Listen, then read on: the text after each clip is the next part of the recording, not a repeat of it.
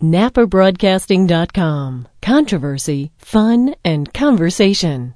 All the things that radio used to be. If you're going to be traveling this holiday season, the scenarios are usually either packing the kids in the car with backseat videos blaring away or going online to look for the cheapest airfare. It probably doesn't include, particularly if you're a 66-year-old writer, director, and famed filmmaker, going to the AAA to find the best route to hitchhike across country, thinking about what your best and worst hitchhiking experiences might be, and then finding a very different reality out there on the roads. But that's exactly what John Waters, creator of Pink Flamingos, Mondo Trasho, and Hairspray, did back in the spring of 2012. The story of that journey is his 7th book, Carsick, and it is my pleasure to welcome John Waters to the program. John, thanks so much for joining us. Thank you, and I didn't have to hitchhike anywhere to do this show, so it's good. Even better. Yeah. Talk a little bit about selling this idea, because as you say, it was one of the shortest pitches in history. Well, yeah, I just said, I went to FSG, my last publisher, and they had done well with role models, and I said, well, here's the pitch. I'll walk out of my house in Baltimore and hitchhike alone to my apartment in San Francisco with nobody following me and completely do it on my own. And they said yes. And so I wrote the 2 beginning parts of the book as me fantasizing about the very best rides of sex and adventure, and then the very worst rides, which some people say they can't tell the difference, but the worst rides and the best rides of me, and then I get murdered, actually, which of course is the worst thing that can happen when you hitchhike. And then I did it for real, where I met people that were incredibly kind, but I forgot how long you have to wait to get a ride. Even in the worst part, I didn't imagine standing there 10 hours a day.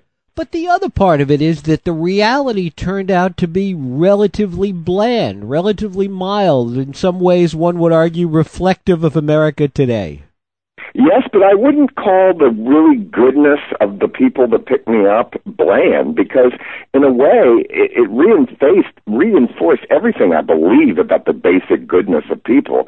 And I had every type, from a cop to a trucker to a single mother to frackers to potheads, but everybody went out of their way to help me.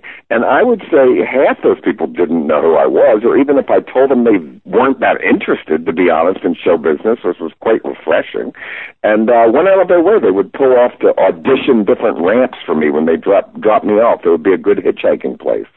One of the groups that picked you up was this indie rock band out of Brooklyn. You spent a bunch of time with them. Yes, Here We Go Magic, and they're great, by the way. I saw 2 of them came to my signing in New York last week, and it was great to see them again. And so some of the people that picked me up I have reunited with. And talk a little bit about the sandy-haired Republican from Maryland that you spent quite a bit of time with. Yes, I call him the Corvette Kid because he picked me up in a Corvette. It was his mother's, though. And he was going to, in Millersville, Maryland, where he was the youngest elected official in Maryland. He was a town city council or something like that, but Republican. And he was on his way to get his lunch at the Subway shop, and it was pouring rain. And he saw me. He picked me up. Once I got in, he had no idea who I was, even when I told him. Never saw any of the movies or anything. But we just kept talking, and he took me all the way to Ohio, much to his parents' alarm. And then once he dropped me off, I kept going, got stuck in Ohio, stuck in Kansas. It takes a long time to hitchhike. And he kept texting me, and finally I got a big, long ride in Kansas with a great couple. And he said, what do you mean? I've been driving 48 hours at 80 miles an hour to catch up with you. And I thought he was joking in a way. I thought he was just home on his computer. Well, it turned out he did, and he picked me up again in Denver and took me another long, long way. So he was sort of my knight in armor, and it was hilarious because it was totally innocent. There was nothing going on, but people's eyes were raised with the 2 of us traveling together because he was a 20-year-old guy and me, and, his friends were texting him saying, way to go, you're in a motel with a known gay man. It was kind of funny. We just laughed about it. Were there any rides that you turned down? No, and once you hitchhike, you stand there for Ted Bundy. I said I would have gotten in with Ted Bundy if I knew it was him. All your things, before you leave, you always think, well, I wouldn't get in this kind of car, I wouldn't do this. But when you've been standing there 10 hours, you'll get in anything. But no, I never looked in. One car pulled up to stop at me, for me, and then I ran up and he looked at me and pulled away. That was embarrassing. Talk a little bit about the truck stops that you got to frequent along the way. Well, the truck stop I wrote about in the book is an outlaw one, is a fictitious one I wrote in the best parts, right, where they have strippers named Thumbelina, and it's the most insanely illegal trucker stop. The real ones today, I had a real trucker, and he was a lovely, very nice man, but it's the opposite of that. They do still have those kind of truck stops, but they're way, way off the main Route 70. So the one I have in the book is my idea of the perfect one that I want to go to, which would scare most people. And but once in a while, I like an adventure. What were most people listening to on their car radios as you drove across country?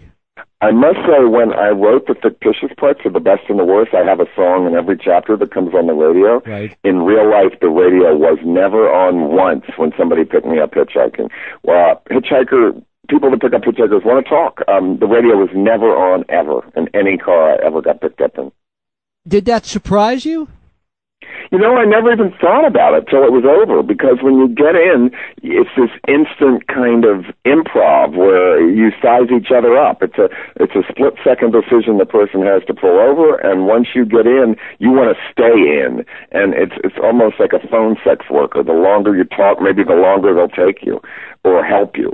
So I never even thought about that till after it was over and people asked me that question. I thought, you know what, it was never on. Talk about this desire that people have to talk, even more than listening to you. As you say, sometimes you would tell them what it is that you did, and they'd still not be that interested. They wanted to talk about them.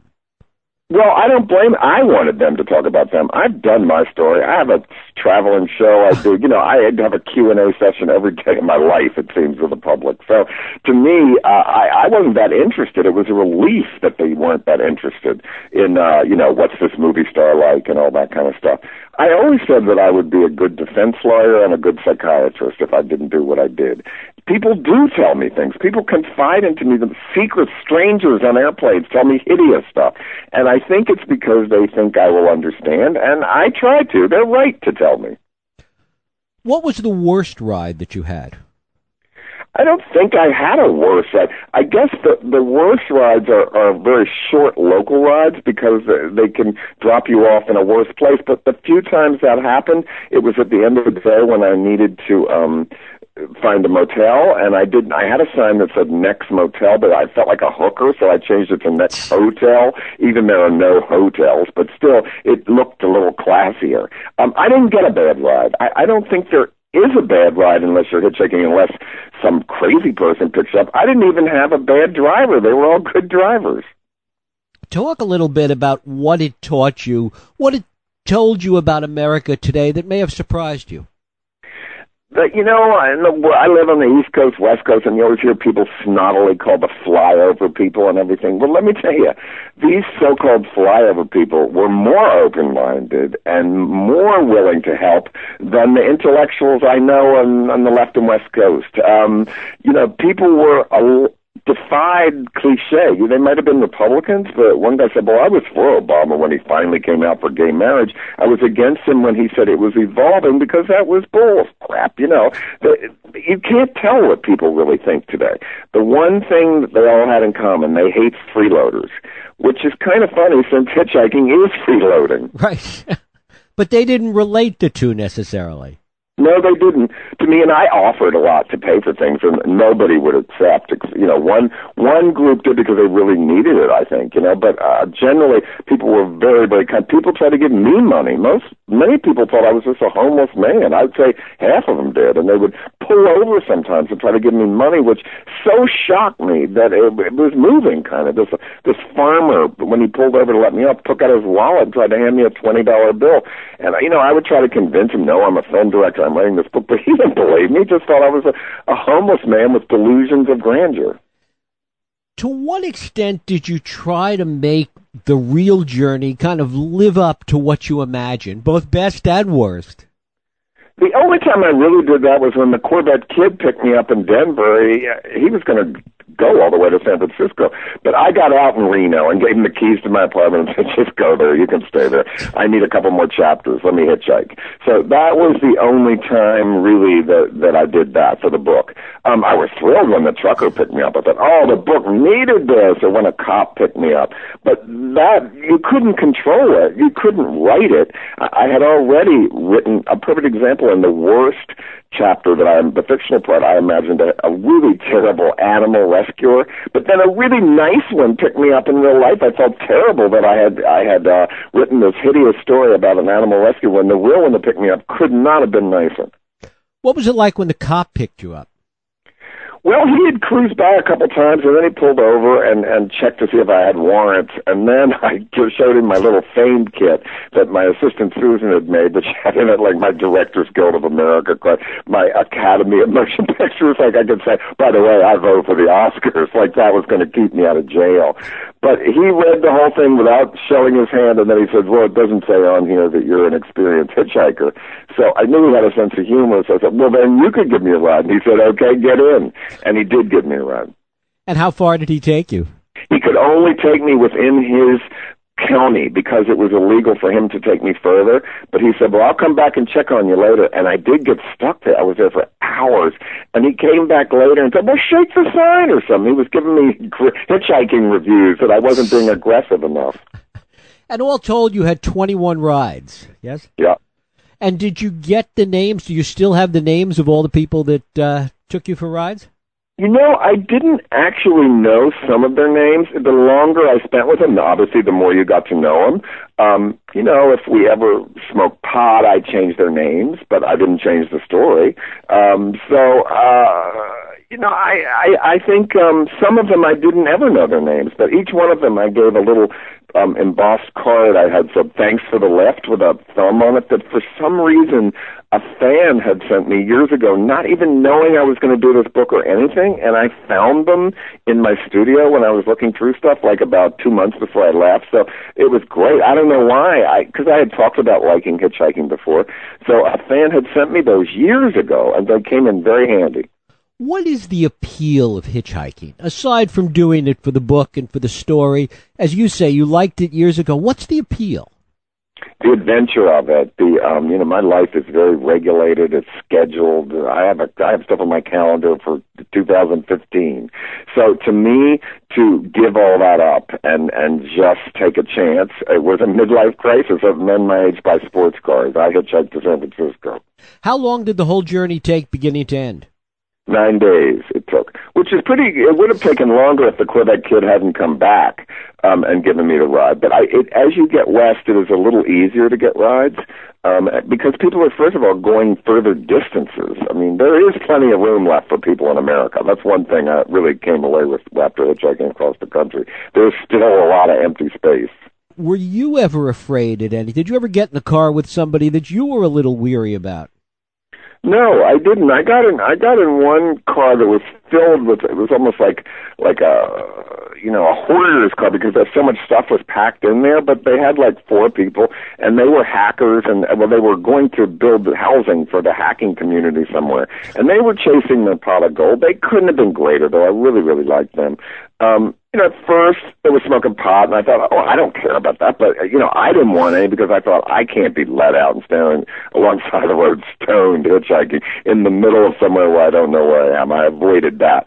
But, no, I was never scared of people. And I'm not scared of people in real life. I taught in prison. I can get along with all types of people. Now, you have to be wary. You can't be foolhardy. But never did I hop in and think, uh-oh, that didn't happen. But it certainly can happen. You called your assistant at one point a little panicked that you weren't getting picked up somewhere.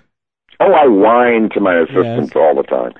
Yes, one day I said, I'm going to have to drink my own urine today. It's come to that because I had been standing there for so long and was out of water and had to walk all the way back up to the little town to get more water and go in gas station lavatories and brush my teeth. It was the opposite of how I usually travel, but I'm really happy I did it, and I felt proud of myself that at 66 years old I did that, and so I figured, well, my street cred went up a little. When you told people you were going to do this, how did they respond to it? When you told friends of yours you were going to do it? Well, they laughed, but everyone was dead set against the idea, but they didn't want to tell me that. But as the day got closer that I was going to do it, I could feel their concern and their horror. And even my criminal friends, which I do have some, they were the most uptight. They were the ones that said, "Carry a gun, get maced, don't do it." So they started to make me a little nervous, but I just tried not to listen to it. And I told very, very few people I was going to do it because I didn't want it to leak. And even when I was doing it, when Here We Go Magic, which they certainly had the right to tweet it, they had picked me up and everything, and the story went really viral, I still never confirmed until I actually arrived and said it was true once I got there. Is there a movie in this? Sure, me standing there, and then while I'm waiting for the cars, I imagine the best and the worst. Sure. I think reading the book, if you like my older movies, it's like my older movies, the fictitious part, very much. The characters that I imagine picking me up are very much like characters in my movies, and they're like little movies. And then the real-life thing is more like a documentary. John Waters will be at City Winery this Saturday night, sharing some holiday cheer in ways that we all need this time of year. John, I thank you so much for spending time with us today. Well, thanks for having me. Thank you. You're listening to NapperBroadcasting.com.